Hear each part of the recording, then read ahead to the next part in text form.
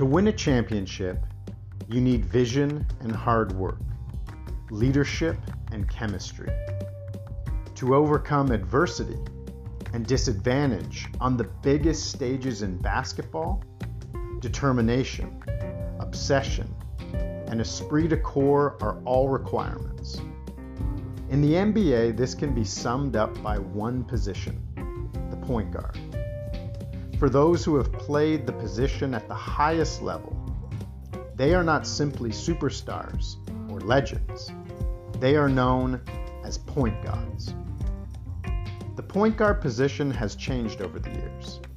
To some degree, it is because of philosophies like 7-second possessions, the charcuterie board offense, and switch everything defense. But it's also changed because of a belief that talent and size have no limits. We see this in players like Luka Doncic and LeBron James. Offenses unto themselves, having taken skills and wisdom from the great point gods who played before them, like Thanos taking Infinity Stones. On this episode of Jurassic Views, my friend, neighbor, and fellow point guard, Jon Terkel, and I discuss the point gods that influenced our game as young point guards and impacted the game in the NBA to help it reach the heights it is at now. We hope you enjoy this conversation, an episode we're calling Brandishing, like Kenny Anderson.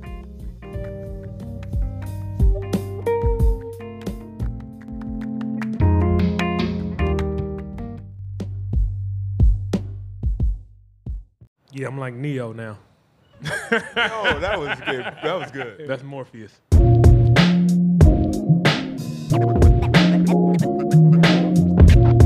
at this play on Giannis.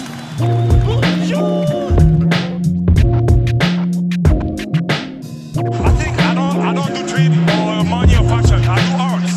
So these are arts. That's it.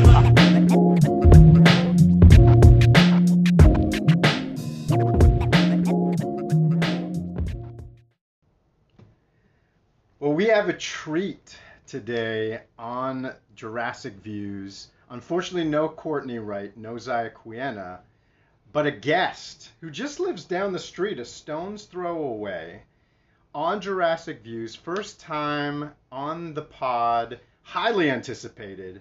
Don't know if it ever will be duplicated, but my man Jon Terkel is here. Jon, great to have you on the pod. Bryce, it's an honor. I'm a little bit worried. Never duplicated. I guess that means I'm not getting another call to come back, I guess.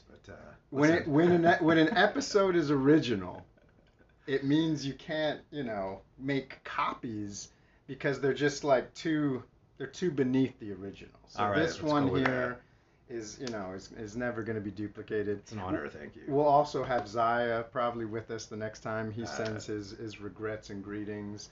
Courtney Wright might want to get in on this. I mean, this is special that I get to have a little one-on-one with a man. Absolutely. Jon. Now, Jon, before we get into our main discussion for today, which we will, we got to talk a little bit about our connection. Not just as neighbors. We don't want to get into the politics of the block or anything like that. We don't want to talk about favorite friends or favorite neighbors. Yeah, no, we don't want to get into that. In case anybody ever listens to this podcast besides yourself who lives on the block. But let's go back just for a second and talk about the 2019 playoff run. Any memories that we had that we might have been in the same space during that championship run? Yeah, I think my prevailing memory is being really stressed out. I watched some games here in the house with you guys, which was just additional stress because everybody is stressing together. But by the time the finals came around, I had to watch some games at home because I was not comfortable being around other human beings. But I remember after Kawhi hit the shot, I remember running out of my house. It was probably 11:30 at night or something, and I was just standing outside the window, jumping around like a madman, and I came in and we all had a little celebration, which was nice. So that was nice. Long-suffering Raps fans. That's right. Feeling the joy. Yeah. Now, on our block, for those who don't know, without giving the street name away, it's not unusual to have people yelling in the streets at 11:30, depending on the substances or beverages they might have Correct. had. So we really had to make sure it was someone we knew who was yelling on the front lawn, and of course it was Jon. And yeah, we've watched a few big games. We've obviously celebrated moments together. It's good to hear that our man Brandon Duvel, who used to live on the block, is not alone in his isolation of watching games. He should be isolated. Any Celtics fan doesn't deserve to be living on this block, if you ask me, but it's not an official policy. Yeah, that's true. He admitted on the pod just a few weeks ago that actually his kids are isolated from him. His wife won't let him be in the same room as him because of the language Oh, right. that he uses. He's just a bad role model. That's intense. Well, what can you expect from the Celtics fans? Yeah, no class. All right, well, let's get to the pod. You and I grew up kind of same era, so this will be fun in many respects. We're both old.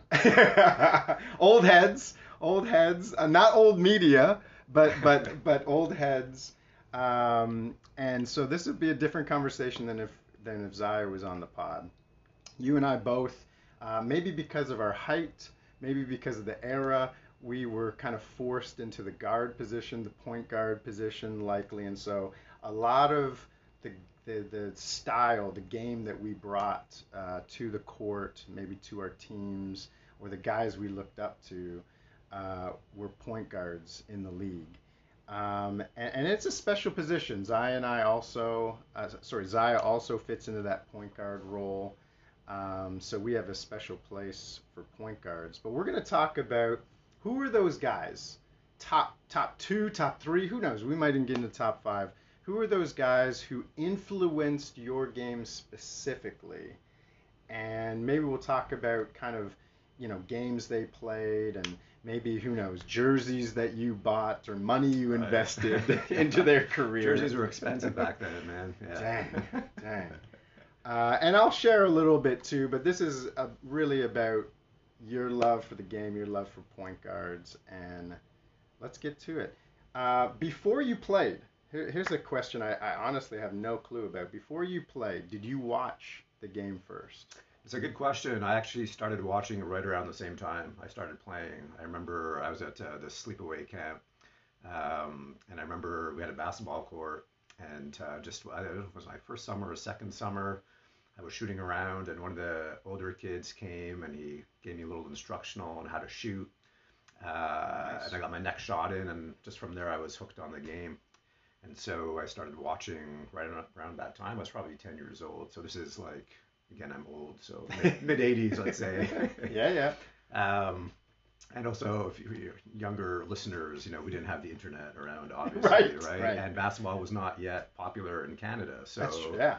We would only Leo have Routins games. wasn't a thing. Leo Routins not a thing. We didn't have Jack, so it was basically a weekend game on CBS or ABC, right? And then playoffs in college basketball. So there wasn't an opportunity maybe to see as many players, see as many games, get immersed in NBA culture as there is right now. So my first memory is watching Showtime Lakers. Wow. And that's actually, shout out to Brandon, how I developed my original hatred for the Celtics.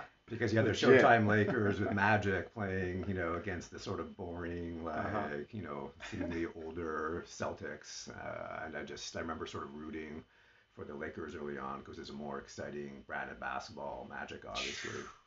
But the first point guard I remember really liking was Magic's good buddy, Isaiah Thomas. Okay. The original Isaiah Thomas. Yeah. Isaiah Thomas Sr., I guess. And it's funny because I would later become a Bulls fan and hated the Pistons naturally. I think another team that Brandon likes, I'll say the Bad Boys. Chad Cecil won't be, he'll appreciate your love for the Pistons. Yeah. But I remember watching Isaiah, and so he was just, this incredible, he's probably 6'1" maybe. Just, amazing tight handle, could take over games at that position too. So he sort of captured my imagination early on. I remember we went to some auction as a kid growing up, and there was this autographed picture from Isaiah Thomas that we brought home, and I displayed it very proudly on my mantle in my bedroom for a while. And then I think like from Isaiah, there were these NBA guys that I really liked. I remember when Tim Hardaway Sr. again. Yeah, UTEP two-step. Yeah, the killer crossover.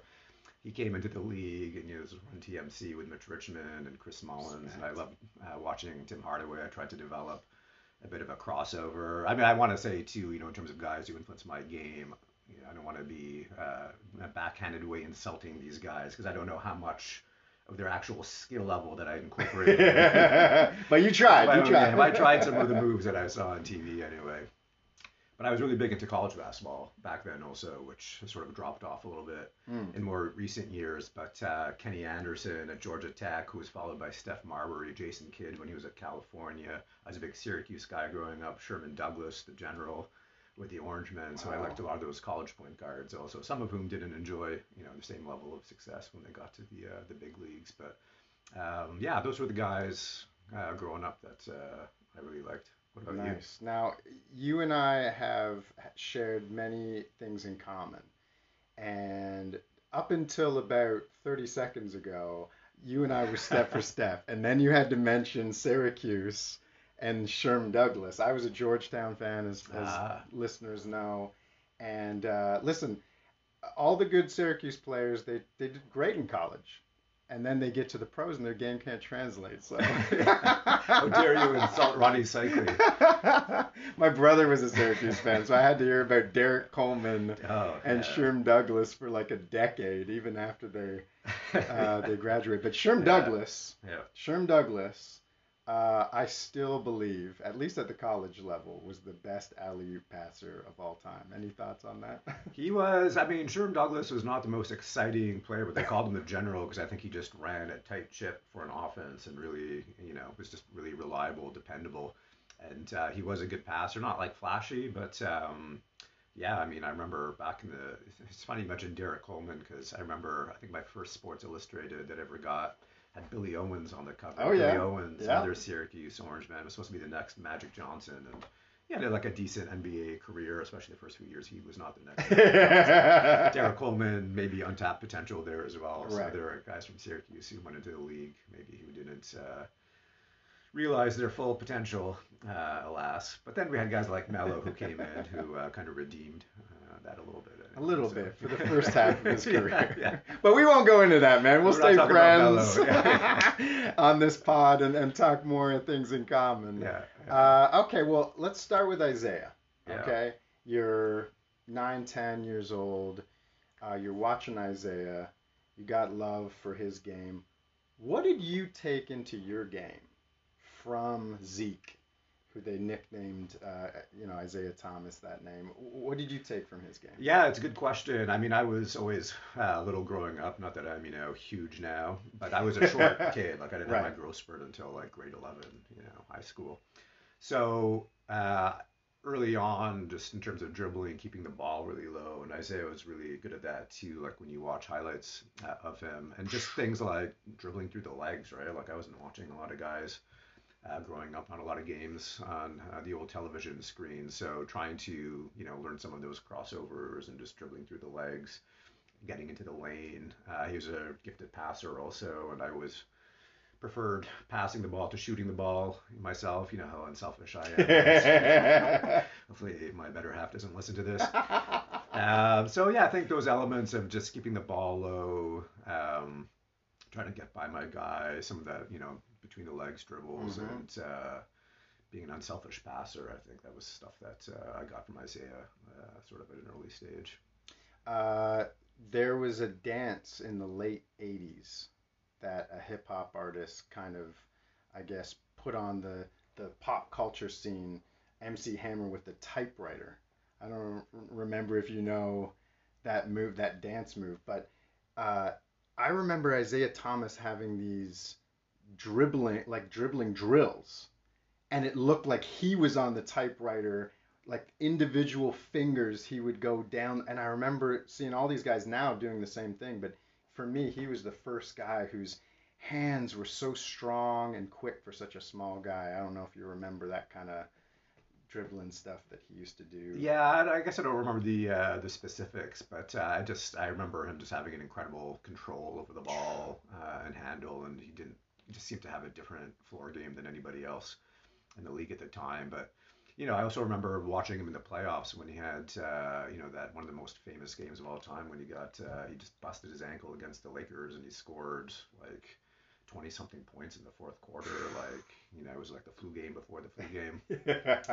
And he was legitimately injured. I mean, there's a 30 for 30 documentary that I just watched actually last week. The ESPN documentaries on the Bad Boys, and they were actually showing a close up of how swollen his ankle got after that injury. They were worried he wouldn't be able to put on his shoe, and he just toughed it out. And this is, a little guy taking over a game also. So when you're a little guy and you're seeing someone like that who can just, take over a game like that, it's, kind of inspirational in its way too. Because it's rare to have point guards. I think it was more rare back then to have point guards who could really just sort of, take over a game and be the guy on the team. And that's who Isaiah was for the better part of his career. Definitely. Of the guys that you had mentioned earlier, who would be, of those point guards who influenced your game, who would be the guy that kind of resembled Isaiah Thomas the most, do you think? Yeah, that's a good question. I mean, I feel like Hardaway, when he came into the league, still small, a real bulldog, maybe a bit flashier in some ways, but again, a super tight handle, the killer crossover. Yeah. Would still make the nice pass. Could hit a shot off the catch or off the dribble. He was almost like a different. I mean, he's not in the pantheon, in the same discussion obviously as Isaiah. Yeah, but right. He kind of reminded me of that a little bit. Also, 6 feet nothing, I think, right? I mean, built, very strongly, what have you. But I think maybe there was a little bit of that with Hardaway. And I'm not sure. I'm trying to think of some other point guards, like, the Kenny Andersons and Steph Marburys of the world. They, these are like the Brooklyn guys, I think, like the Bronx. Yeah. Coming in the game. But, still with the tight handles. I mean, Steph Marbury was a more athletic version of that point guard, I think, than some of those other guys. Right. But yeah, I think those guys. I don't know if I'm missing anybody. It's a long time ago, man. Hey, man. I know this is like that's all right. 30-something years ago, but yeah, those are the guys I remember. Now, for listeners that didn't get a chance to watch Tim Hardaway or haven't gone back to YouTube and checked out, highlights of Tim Hardaway, even though his son, Tim Hardaway Jr., plays in the league right now, can you explain to folks what the killer crossover was? Oh, man. Yeah. I mean, he had more than one crossover move, but the UTEP two-step was him going between the legs in one direction and then very quickly and suddenly shifting with a crossover in front of him to the other side. And he would sometimes do this off the break, like in full sprint, and it was just like a bam-bam move. And you can watch the highlights. There's no shortage of the YouTube highlights. It was just recognized, even guys today who talk about best crossovers. I mean, Iverson obviously became pretty famous for his crossover. Sometimes carried the ball a little bit, but we don't talk about that. Wow, just hammering Georgetown now. Yeah. Got to put in a little zinger against the Georgetown guys. But Hardaway's was just pure. There's no controversy over carrying or whatever. It was just a bang bang.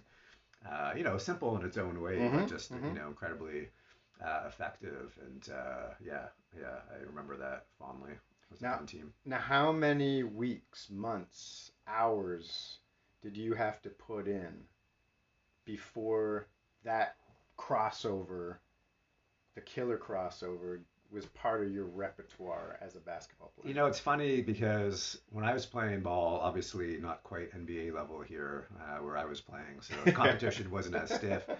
But my crossover, I was never able to really, even in my own deluded mind, do that crossover, that version of the crossover nearly that smoothly. So my crossover that was effective for my purposes and people that I was playing with was a more simple kind of change of pace where I would kind of lull my defender to sleep a little bit, just be dribbling to the right kind of slowly, like, pretend like I'm looking, surveying, where to pass, and just quick first step, change direction right in front of my body, blow by the guy. I was probably a little bit quicker back then too, so that kind of worked for me a little bit more. But I did practice the killer crossover. I had a hoop growing up on the driveway, so for sure, I was practicing some of these moves. I was watching on TV, but yeah, I could never quite get as comfortable with it. So, yeah. I was able to go from the right to left and then back left to right. Really, really good. Even to this day, when I'm shooting outside with my daughter, I still got that down.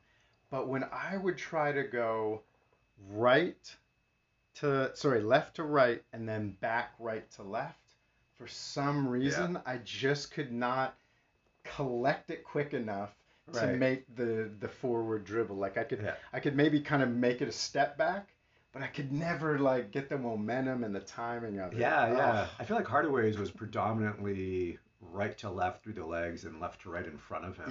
Too, which is what I was more comfortable with also when I was trying it. And so that's maybe just a feature being right-handed for some reason where you're picking up the ball. Whatever. The other sort of crossover that I like to do, and I don't know, James Harden maybe is a guy who's sort of known for this. It's where you just kind of go between the legs, bounce. You're crouched low, trying to get your defender off balance. You don't know which direction you're going to go. And I kind of like that one too, because it was like then a test of my first step versus the defender's first step. And if I could go quicker off that, it was a way to get by the defender. So that was the other one in my bag. It's interesting that you talked about the speed of Hardaway's crossover versus some of the types of crossovers that we've seen since Hardaway's. Obviously you mentioned AIs, but and then you mentioned Harden's. There is this kind of lulling guys to sleep or just kind of waiting, getting that timing, and being shifty enough and having that first quick step. I remember Isaiah doing that quick bang between the legs, just kind of, but he wasn't trying to lull the guy to sleep. It was just similar to the killer crossover. Like I'm just diverting your attention to my left side to just bring it back to my right. Right. Incredible Yeah. No, it was amazing. And actually I remember too, this is more of a create space, but through the legs dribble. I think Alvin Williams was the first guy boogie on the Raptors. There you go. And I remember, driving forward, going from the back through the legs, right? And then stopping on a dime. His defender would be like 5 feet off and pulling up. And that's become a much more like common move that you see a lot of guys using now. But I remember before Boogie, a lot of guys doing that. Of course, I'm a biased Raptors fan. Right. I remember really loving that move too and trying to, I was a bit older at that point, but trying to incorporate that into my game also. Good space creator. Yeah, as a guy from Philly, Alvin Williams probably had somebody that did that out in Philly that he perfected. But for our purposes, we'll call it a Raptors crossover. Yeah. Thank you, Al Nova, Alvin Williams for sharing that. You had Sherm Douglas, Tim Hardaway, Isaiah Thomas. You also had mentioned Kenny Anderson. Yeah. Now, a lot of folks, if they didn't watch a lot of early 90s basketball, both at the college game and at the pro game, wouldn't even know that guy, even though he was probably mentioned more in hip-hop music than some of the other guys that we've talked about, right? Tell us about Kenny Anderson a bit. Kenny Anderson, so I think that Georgia Tech team when they were in the Final Four, I think it was 1990, and I'd forgotten actually, Dennis Scott was also on that team, this guy Brian Oliver, so they were kind of like... Lethal Weapon 3, right? I'd forgotten about that nickname. Yeah, that's awesome.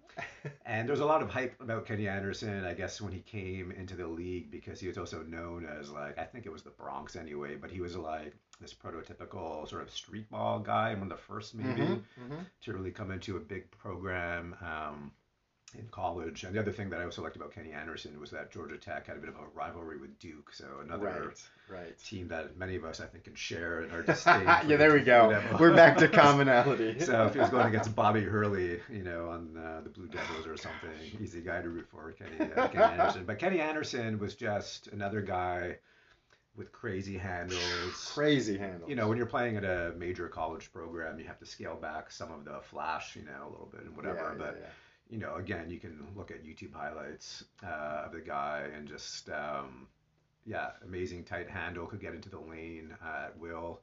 A flashy passer also. That's, you know, even today my favorite part of the game is like a good pass. You know, I love the dunks, the threes, everything, but I always just was drawn to like a really nice pass. And Kenny Anderson had a little pizzazz, I guess, in his game. Gifted passer too.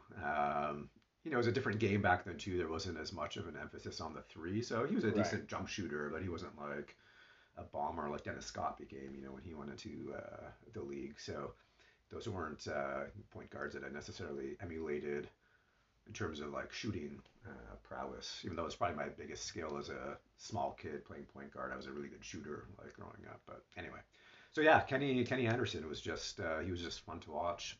And you know, he had a decent pro career. He was in the league for a while. Another guy maybe who didn't become the superstar that some people thought he might become. He may have been an all-star once or twice. Hard to remember, but fun college career for sure. Definitely. I remember watching that Georgia Tech team, Lethal Weapon 3, named after the movie Lethal Weapon 3 that had come out just around that time where they were in the Final Four. And I remember watching them and thinking, this team is going to kill giants. Like, they're going to slay giants. Like UNLV, obviously, that Fab Five Michigan team, Dukies that we rip on the pod constantly. And they just had so much firepower. Like, little height, but so much firepower that you thought they might just run the table here. Yeah. That was exciting. Now, Kenny Anderson, different from the other guys that you had mentioned, he was a lefty. Right. How did that maybe influence your game that he was a lefty? You know, it's funny. There's some lefty players I really loved growing up. Two others, Stacey Augmon. Oh, yeah, Plastic Man, just elegance, grace in air. You know, like I think I told you one of my favorite layups ever. Just this memory. It was actually against the Celtics. Thank you very much. There's a YouTube highlight of it. It's like 2.5 minutes into the video. Brandon, make sure you watch it. I'll send him the link. Just this swooping lefty layup going around the defender, but he was just really smooth, and I liked watching him. I always loved, you know, the great athletes. And then Calbert Cheaney was another guy, Indiana Hoosiers. Cheaney, yes. Because he just had, I don't know if because he was left-handed or something, it was like an optical illusion, but his jump shot to me was just butter. Like there was nobody who had nicer form on their jump shot to me than Calbert Cheaney. And so I think I tried to incorporate, I changed my shooting form as I got a bit older and bigger, because when I was younger and I had a really good shot, it was like one of those set shots pushing out from my chest a little bit to get the strength, and then I tried to make it sort of more of a, you know, natural, proper shooting form. And I remember watching Calbert Cheaney and trying to kind of get that on the right side. I mean, I do not have a smooth shot like that, but yeah, there was just, you know, there's something different about the lefties. There were a lot of guys, right? That's right. That's right. Players growing up. So yeah, Kenny Anderson definitely caught my eye, I guess, from that perspective. Yeah. Man, yeah, Kenny Anderson on that left side, just like it would just mess with you, right? And sometimes he'd come down the court comfortable with the right hand, and you'd forget, you know, the guy defending him, not me personally, but you'd forget that he was a left-hand dominant, and he would just rip people apart. Yeah, guaranteed. Yeah, nobody was staying in front of him. Yeah. And so I guess Kenny Anderson also, because he was that early 90s, because he had that influence from the street ball game, he almost bridged kind of two eras, you know, as you talk about Isaiah Thomas, Tim Hardaway a little before him, and then Kenny Anderson kind of brings about a new point guard style where it wasn't just about distributing the ball, it wasn't just about like quick movements, but like really that kind of ball dominant point guard that like is almost an offense unto himself. Now Kenny Anderson didn't get that opportunity the same way that a Luka Doncic would. Right. But I think he gave some imagination Oh, 100%. right? And you could see it like, remember TJ Ford, obviously, watching the Raps, right? Not being a like small guy, but like you could see some of that game with him too. The big controversy was TJ was looking for a shot too much. And Jose, we're not going to get into Calderon versus Ford. Right. That's another Arguments. podcast. That's a whole like 10 podcast series. But yeah, no, for sure. I think those guys had a big influence on point guards that came down later who, realized that they could sort of bring a bit more than just the Sherman Douglas type role that, like the sort of solid point guard who sets up the offense, doesn't do too much, but, there was space to do more. If you could do it within, your coach's bounds and, balance the game properly, whatever. But, yeah, no, 100%. I like the way you put it. It's a good bridge into the new era. Right. Yeah, it would be interesting if Kenny Anderson, was born now, so to speak, or like in the last 20 years. Yeah. What his skill set would have brought to the table. And Steph followed him right out from Georgia Tech, right? Kenny Anderson goes to the league, and then Steph Marbury comes to Georgia Tech. Oh yeah. Also, great. So a pretty good back-to-back contingent of point guards there, and Steph Marbury also just took that to like another level. A bit of a bigger point guard. Kind of a Tim Hardaway, Kenny Anderson, mesh. Yeah, even just more explosive. Yeah. Good jump shooter. You could hit the three ball. Also, Hardaway was a good three-point shooter. But yeah, there was a sort of continuation of that style of point guard, I think, after that. But there's I mentioned at the outset too, Jason Kidd when he was at California, and he was like a bit more of a throwback to a smaller version of Magic. Yeah, absolutely. Almost, and again, crazy good passer. So I always loved watching him play too. So there's just that's a great thing about b-ball. There's just so many different styles of play and players that come in. And yeah, Jason Kidd was doing his own thing. Definitely. Now, before we'll get to Jason Kidd in a second, I want to make sure that we talk about Jay Kidd. But what was it like to be a shorter guy on the court, having watched the best of the best in the NBA? These guys that we've mentioned: Kenny Anderson, Sherm Douglas, even Stephen Marbury, but maybe less so, Tim Hardaway, and Isaiah Thomas. Them being able to play the game at such a high level and being like 6 inches to a foot shorter than the majority of the league. Right. What was that like for you when you went to play the game, having watched that? Yeah, it was huge because growing up that the average height in the NBA is like whatever 6'6", 6'7", right? And then you're seeing these smaller guys, and I was always enamored. I remember even, there was Muggsy Bogues, Spud Webb, obviously. There was also Michael Adams. I don't know if you remember Michael Adams. I think for the Bullets back in the days, they were known. 5'10" guy, really good like jump shooter in particular. So just seeing all these guys who were basically 6 feet and under being able to play in the NBA, never mind being like Isaiah, but even if you were just playing in the NBA, that was definitely a bit of a confidence booster. But the advantage of playing point guard when you're growing up, even if it's just like 3-on-3, you're playing with your buddies as you're the distributor, right? And so everybody likes you.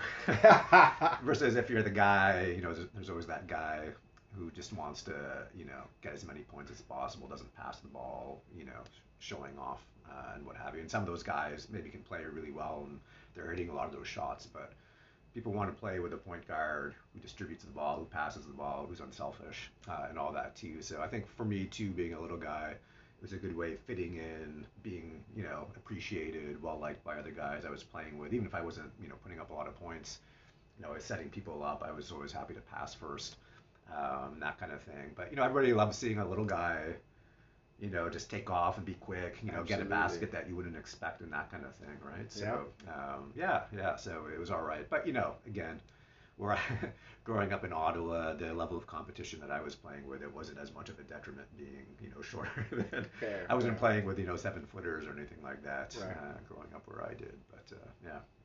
Now, I was maybe a year or two behind you in school, but I remember late high school, I played for the city of Mississauga, and we played against Ottawa, the Guardsmen. That was the kind of select, the regional team for Ottawa. And they had 2 like big country type white boys on their team who just owned the glass. Right. Just owned the glass. 6'8" each. Oh yeah. So I don't remember Ottawa being short. So you have a different perspective of Ottawa than I remember because of the guardsmen. But. Right. There were some, you would have some guys who were, like over 6'6", 6'7". It just wasn't as common. And in my high school also, I remember our big guy, Steve Anderson, he was like sort of an Ottawa high school version of Charles Barkley, like a really good player, but he was sort of undersized but strong. Could jump. Had a really good game, but like on our team, I was at Sir Robert Borden. Like we had a really good senior team when I was there, and I wasn't playing on that team, but we had some good players. They went on. I think Steve Anderson went to maybe Simon Fraser or St. FX. We had a point guard Brian Lee, who was really good. Steve Didney and those guys. But anyway, we didn't have any real big guys on our high school team, and I remember just seeing other high school games, and when I played too, it was rare to see like really big guys, and if there were really tall guys, they probably weren't very good also, because they hadn't grown into their bodies yet or whatever. So yeah. All right, one more question before we talk about J Kidd. You had mentioned you cheer for the Bulls for a number of years. You even wearing an iconic Michael Jordan picture from one of the dunk contests, no doubt. Yep. What about Bulls point guards? Is there a point guard that stands out for you? Is there a guy who maybe even influenced your game? If you were watching me play growing up and you had to guess which point guard did John emulate the most, you probably would have said John Paxson. Okay. To be like, brutally honest and self-reflective, because I had a good shot and I wasn't, I had a pretty good handle, I could dribble or whatever, but I didn't look like Isaiah Thomas or something out there. And when I was playing, especially when I was playing organized ball in high school, I sort of knew my role. I was setting up the offense, getting into the guys, and if I was open or something, shoot the ball, and that kind of thing. So the Bulls growing up, Michael Jordan, when I discovered him, I think the first game I saw him play was when he hit that shot over Elo. Yes. Famous shot. Rip Craig Elo. Rip the Cavs. Yeah. And I got hooked on Jordan. He was like a real life superhero, basically. Absolutely. To me, right? But the Bulls never had, famous point guards. It was like, John Paxson, B.J. Armstrong, Steve Kerr, Ron Harper Sr., all these seniors, man. Ron Harper Jr. just came to the Raps. Gosh. Yeah, I remember Ron Harper when he was on the Cavs, actually. He was like a lesser version of Michael Jordan, and they had a bit of a rivalry and whatever. Yeah. And then he played point guard on a Bulls team that arguably was maybe the best defensive team of all time. When you think of like Jordan, Pippen, Harper, Rodman. All those guys in the starting lineup, those guys are all plus defenders. Yeah. But, they didn't have anybody. That's not why I love the Bulls, basically. They had point guards who did their thing. Guys off the bench, Randy Brown. There's nobody like super exciting that I remember playing for the Bulls at point guard during their run. But they didn't need anybody to fill that role, I guess. Yeah. All right, let's get to J Kidd, because there were guys in that era that probably, like you and me, grew up watching Magic Johnson. I've said many times in the pod that I had a VHS instructional video of Magic Johnson that I watched for probably 3 straight summers. Awesome. So I can only imagine guys, in our era, of our vintage, being, influenced, shaped by Magic Johnson. However, the difference between guys like you and I and J Kidd and maybe even a Penny Hardaway is they actually had the height to almost match Magic Johnson. What was it like watching J Kidd? What did he bring to the league, to the game, that really stood out for you? Yeah, there's some guys that you watch and it just seems like they were born to play basketball. Like they just know where everybody is on the court. They make it look effortless. They're almost always making the right pass, the right play, and they just have like a command of the game that just seems like, intuitive. They were born with it. And I think my first impressions when I was watching, there was hype. I remember when Jason Kidd went to California I think everybody just sort of knew he was going to be like a spectacular player, and again, we didn't have YouTube highlights, but Right. he was just sort of known as this really gifted passer and whatever. And so watching him play, it was just that guy. It was like, okay, this guy, you just knew he was going to have a long, very productive career in the NBA, just active defensively, also making sort of the simple passes sometimes look easy, but also making the hard passes. He had like a decent, he could get into the lane too, great handle. His jump shot was sometimes a little hot and cold. I remember even as he got, into the league later, like you never knew if he was going to hit the three, whenever when he was on the nets and all that. But he was he was a genius, like Luka Doncic, Right. genius player, Bird, Magic, these guys LeBron, like they just, it's like they're playing chess too, right? They see the plays develop beforehand, and they just can orchestrate, what they want out of it. I don't know if I'm articulating it well, but yeah, J Kidd was that guy, just a really cerebral player and just an amazing passer. You mentioned his jump shooting, which a number of guys at the point guard spot, you kind of have to have a jump shot.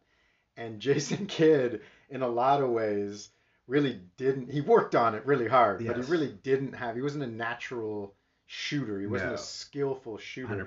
100%. A buddy of mine and I, thanks to this one friend of mine, we had a nickname for him. It was Asen, because he didn't have a J.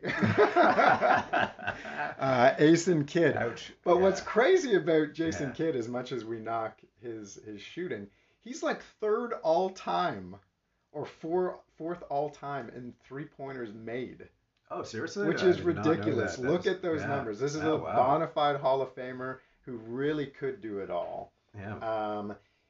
Magic, one of the things that I always heard growing up when I would watch his games was the announcer would say, "He's going coast to coast."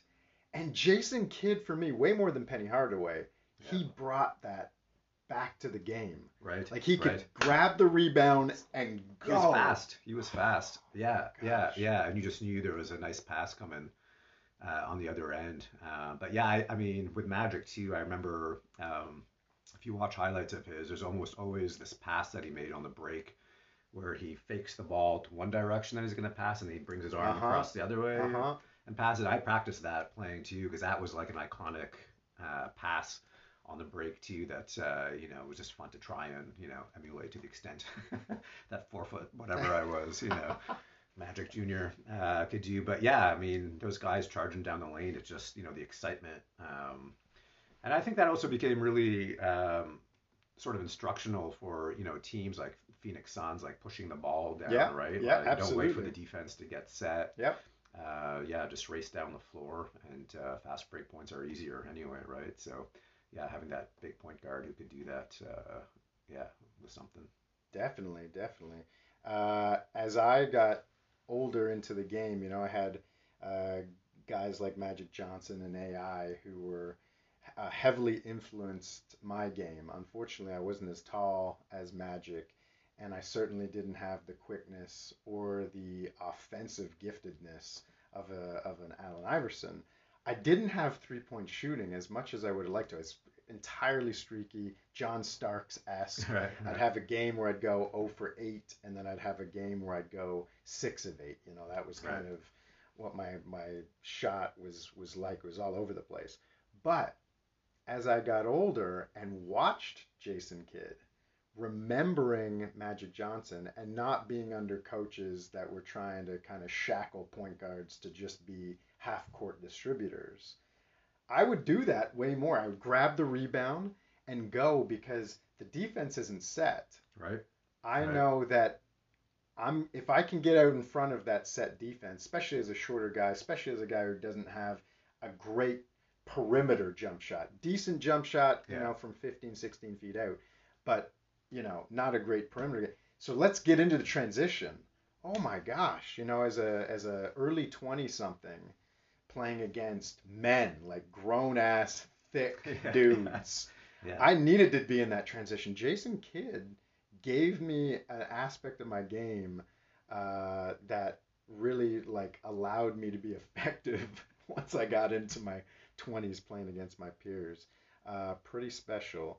All these guys brought really unique things to the game. There's no doubt with the athleticism, the court vision, the passing, sometimes the physicality, as you talked, with Tim Hardaway Jr., just like bowling ball, like just you couldn't get the ball because of how strong he was. But there's a point guard we haven't talked about. When we were growing up, we didn't have him to watch. It wasn't until maybe a few years later when he wasn't even playing at a high level on TV because he's the son of an NBA player. We had this opportunity, this little window into his existence. But there was a guy that probably would have helped us a whole lot as smaller guys, maybe not gifted with crazy speed or crazy hops. And this guy just won his 4th championship. Tell me about Steph Curry and what you wished you could have had in him being a role model or an icon growing up. Yeah, I mean, Steph Curry is just one of these rare guys who very literally transformed the game. Absolutely. Just warped defenses around him and the threat of his shooting, and obviously bringing the range back out to almost half court, and you have to guard him anywhere on the court, and him also having the freedom that I think he felt, internally, and also he got the blessing from his coach just to shoot whenever, and to use that as a weapon. And I've heard Steve Nash talk about how, like, he sort of wished, because he was such a good shooter, like an amazing shooter also, but he was also more pass first, and, I think if he was playing more or less at the same time as Steph, you probably would have seen Nash also kind of evolve to maybe do that kind of thing a bit more. But anyway, growing up, if we would have had Steph Curry to watch, I think all of us little guys who were shooters or whatever from outside would have. You see it now too. I mean, Steph's already like influenced guys like Trae Young and big time. Everybody. You can watch high school videos. Guys are shooting from, like, I don't know if their coaches are very excited about it. Yeah, these high school students were shooting like between the half court line and the 3-point line. So I think it would have been huge having a guy, also a small guy, amazing handle, being able to get his shot off, anytime he wants, basically too, which. Was also crazy to see because as a little guy, you get worried about getting your shot blocked, and especially if a bigger guy switches onto you, and just the way he can also create space for himself, but also still very much a gifted passer, a guy who wants to make his teammates better. Absolutely. Just the total package as a point guard. And again, like, I don't know that I would have, when he was playing in college in Davidson, I wasn't nearly as confident that he was going to be like a perennial all-star revolutionary player the way I was when Jason Kidd was playing. Fair. In college, because, there's always a bit of I guess, hesitancy with a little guy. Are they going to be able to take the physicality? Are they athletic enough for the NBA? And so Steph Curry had these questions coming out of college, but it didn't take very long, obviously, to dispel all that. Poor Minnesota, who passed. I'm still getting a hard time on that draft, but yeah, I mean, he just to his credit, but he, watching him play also, kind of like Jason Kidd, just a genius also for the game, like the passes that he can make, the comfort that he has with the ball. But that kid came out of the womb dribbling the ball probably, and we all saw him when his dad Dal was playing with the Raptors and Steph would be taking shots, like there's no question he was going to be an amazing shooter if nothing else, right? So, but yeah, just a gift to be able to watch that guy play. Yeah. There are a few moments in my life before Steph gets to the NBA where a memory was seared into my mind. And one of those Davidson years, I can't remember if it was 08 or 09, Davidson played Georgetown. And Georgetown, I think, had like a double-digit lead at one point in the game. I don't know if it was the first half or the second half. But Steph just roasted in the tournament Georgetown, like second round, knocked out Georgetown, who was like a 2 or 3 seed. Davidson just goes on this crazy roll. I think they beat Wisconsin the next game. Incredible, like made all the big teams get shook, Yeah. And so I remember when he got drafted, I was like, oh gosh, this may happen. Like he's that smart. He's just has that much smarts. And I wish growing up there was an imagination from coaches to allow myself, and I'm sure others, many others like yourself, to be able to play as a point guard or just as a guard off ball more. Right. To be as effective with all the aspects of your game. As I got older and I got to see guys like Steph, before Steph, Reggie Miller, right. I would say, I'd handle the ball maybe half the time because I knew that I could be effective running circles around defenses, running around picks. Right. But the coaches back in the 80s and 90s didn't have that imagination of a point guard role, right? You had to see it, right? I mean, it's funny, though, because there was a guy also, I'm old, I'm not that old, but Pete Maravich, player before his time, also. And, obviously a productive NBA career, but he was definitely ahead of his time also. But it's a little bit surprising almost that his style of play wasn't more immediately influential for guys. It kind of took a while for people to bring some elements of that style of play that Pistol Pete had to the game too. But you're right. I mean, like the '80s, right? It was Bad Boys, Celtics. It was like pound the ball in the post. There was just a different style of game, and it was really only when the 3-point shot, I think, also. Which is also kind of funny because math has not changed since the 80s, but it took certain coaches to figure, well, if we can get a certain percentage of 3 shots in, it's just math. I think Popovich might have been like the first guy to really think about that, at least in the NBA sphere. So I think that opened things up a lot more for point guards also, and also to play off ball if they could hit the outside shot and that kind of thing. So it's crazy to see how the game has evolved since when we started watching it. The premium placed on being able to, shoot from outside and that kind of thing. One other thing about Steph Curry, though, that I think was bode well for him at Davidson was the fact that he came up so clutch in the tournament, right? Right. I mean, I'm not going to pretend to be. We all make very bad scouting calls of guys who are not going to make it. We're all very confident when we scream at the TV when somebody is drafted who, Sorry, Scotty, we've apologized. We love you, I Scotty like the Scotty Barnes. Bick for the record.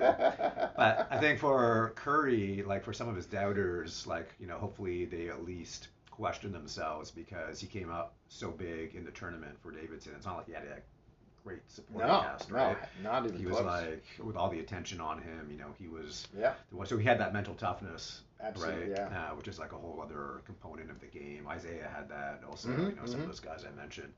And you got to have that too to be successful, obviously, in the NBA. I'm very mentally weak, as you know, so one of several reasons I never made the big leagues, alas. Okay, there has been some conversation on, the big media networks. There've been lots of conversations in podcasts too. Our friend Brandon Duvel, something we can agree on is the magnitude of Steph's game. I'm not going to go to the level that Brandon took it. That's for another day and another pod. But I'm curious, has Steph Curry placed himself in the top 3-point guards of all time? Is he ahead of Isaiah Thomas? Those are two different questions, I'm sure. But right. Where do you put him in the pantheon, the constellation of point gods? Yeah. I know Andre Iguodala made some waves, as guys do, because I think he put him like number 1. And granted, he's not the most objective observer being his teammate, but I think there's definitely an argument to be made for sure top 3. I mean, first of all, 4 championships speaks for itself. Not that I'm one of those guys who says you need to win a championship. John Stockton is still an all-time great, even though he never won a championship. I'm happy not to have mentioned John Stockton until now because I didn't like Utah growing up either.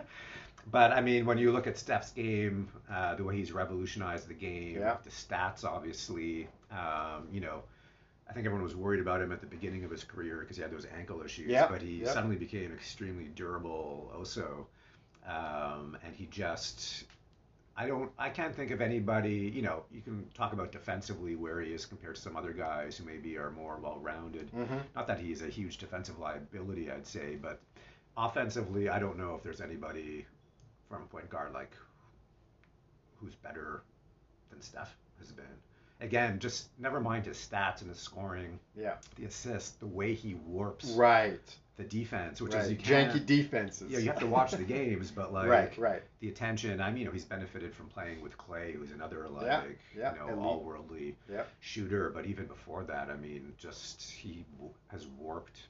Like who else has like had that effect and that impact on the game? So I'm comfortable saying he's top 3 at this point. And after the playoff run that he just had, also, and where the team was really leaning on him. Also, it's not like Durant was playing with him anymore. Draymond was not like contributing what he used to. Clay wasn't playing as well. Iguodala is not getting up off the bench at this point. No disrespect to Iguodala, who's an amazing player in his time. So Steph was really carrying them, right? The load was on his shoulders, and he at 34 comes through like with against also the best defense. We'll give Brandon that, the best defense stats wise in the league. So. I don't know. What's the argument against him being in the top 3 at this point? Yeah, for sure. Would you put him against your childhood idol, Isaiah Thomas, or are you going to leave that one? No, I'm not. I'm not loyal to my childhood idols. And the other thing is, like, I've been able to watch a lot more of Steph than I was able to watch of Isaiah. Never mind that when I started watching the game, Isaiah was already in the league for a few years. Yeah. But I couldn't watch. There's no league pass and whatever, right? So. I've just had, the pleasure of being able to watch a lot of Golden State games and Steph Curry games, and I don't know that there's anything. I think Isaiah may have been like, that if I think about that Lakers game where he was playing on a busted ankle and that like competitive fire that's almost like Michael Jordan-esque kind of thing too. Like I think Steph is definitely a huge competitor, that kind of thing, but maybe Isaiah could take over a game in a way that Steph hasn't always done in his career, but I'm reaching for something to find where Isaiah would have an advantage somewhere over Steph, and I would put Steph over Isaiah for sure at this point. But yeah, it's always hard ranking against different generations. Everyone loves to have that debate. For sure. But you took Bob Cousy and you put him in the league now. Right. Where would he be?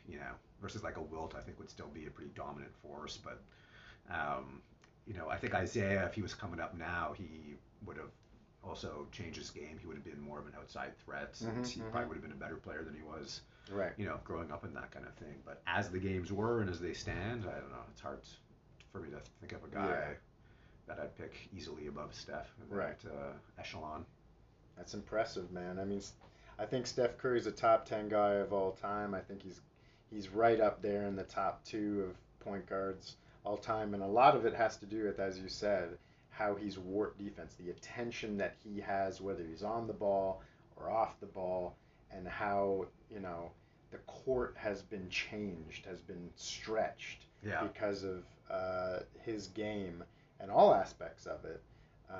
It's pretty unbelievable stuff that we got to watch this much of. Yeah, and I also want to say, most importantly, maybe, because basketball, it's fun to talk about, but it's a game, it's entertainment.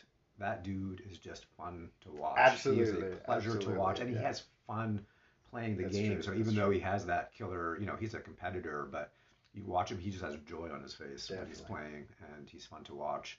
And as a fan of the game, right, what more do you want than that also? So, I would say, as I've said before, I'll say it to you here on this recording, that it's been most fun for me as a lover of the game to watch Steph the last 2 years than it was when KD was on his team and he was younger and all that, because he's found even more ways to impact the game, and he's found more ways to better himself, really challenge himself. And you expect guys like, rookies like Scotty Barnes or young guys like OG to do that. You expect guys who have gaps in their game like DeMar. When every summer you'd hope that he either learn how to play defense or pass the ball. To see Steph Curry do it, put 15, 20 pounds of muscle on himself, for instance. He's ripped. Like, sometimes I'm looking at the screen and like, I'm looking at this guy's like, when did he like develop that body? But I think also with his ankle issues, like he had to make sure he had to stabilize his core. I remember seeing like videos of drills and stuff, and he takes a pounding too when he goes into the lane. So credit to Steph. He just worked on his body, always worked on his game. And it's not a chore for him, right? He's one of those guys, like, when he's 50, he's going to be throwing up threes in his backyard. Right. Gym, right? Like, he loves the game, too. So, yeah, I mean, I can't say a bad word about the guy, really. Apart from the fact that he plays for Golden State. Not my, it's not the Celtics. It's okay. I can accept the Warriors championship in honor of Run TMC. There you go. Else. There you go. Yeah. At least he's married to a Toronto woman, Markham. That's right. GTA. He's got the Toronto roots also. That's right. So, that's right, with his dad. Yeah. Well, man, this has been a ton of fun. I know when Zaya hears this, he's going to be jealous. I know Courtney, having heard you talk about TJ Ford and her favorite Raptor of all time, Jose Calderon, she'll be interested in talking to you again. Back. We can have a debate about Calderon versus Ford. Exactly. Those two would love to talk about that with you. But thanks for your time, midday, showing up, letting the government wait on that lunch break. Appreciate it, man, and look forward to having you back on the pod. Thanks for having me. It was a pleasure. Listen, my dedication to the government is only surpassed by my dedication to basketball, so it's all right. Thanks, man. Beautiful, man. All right, peace.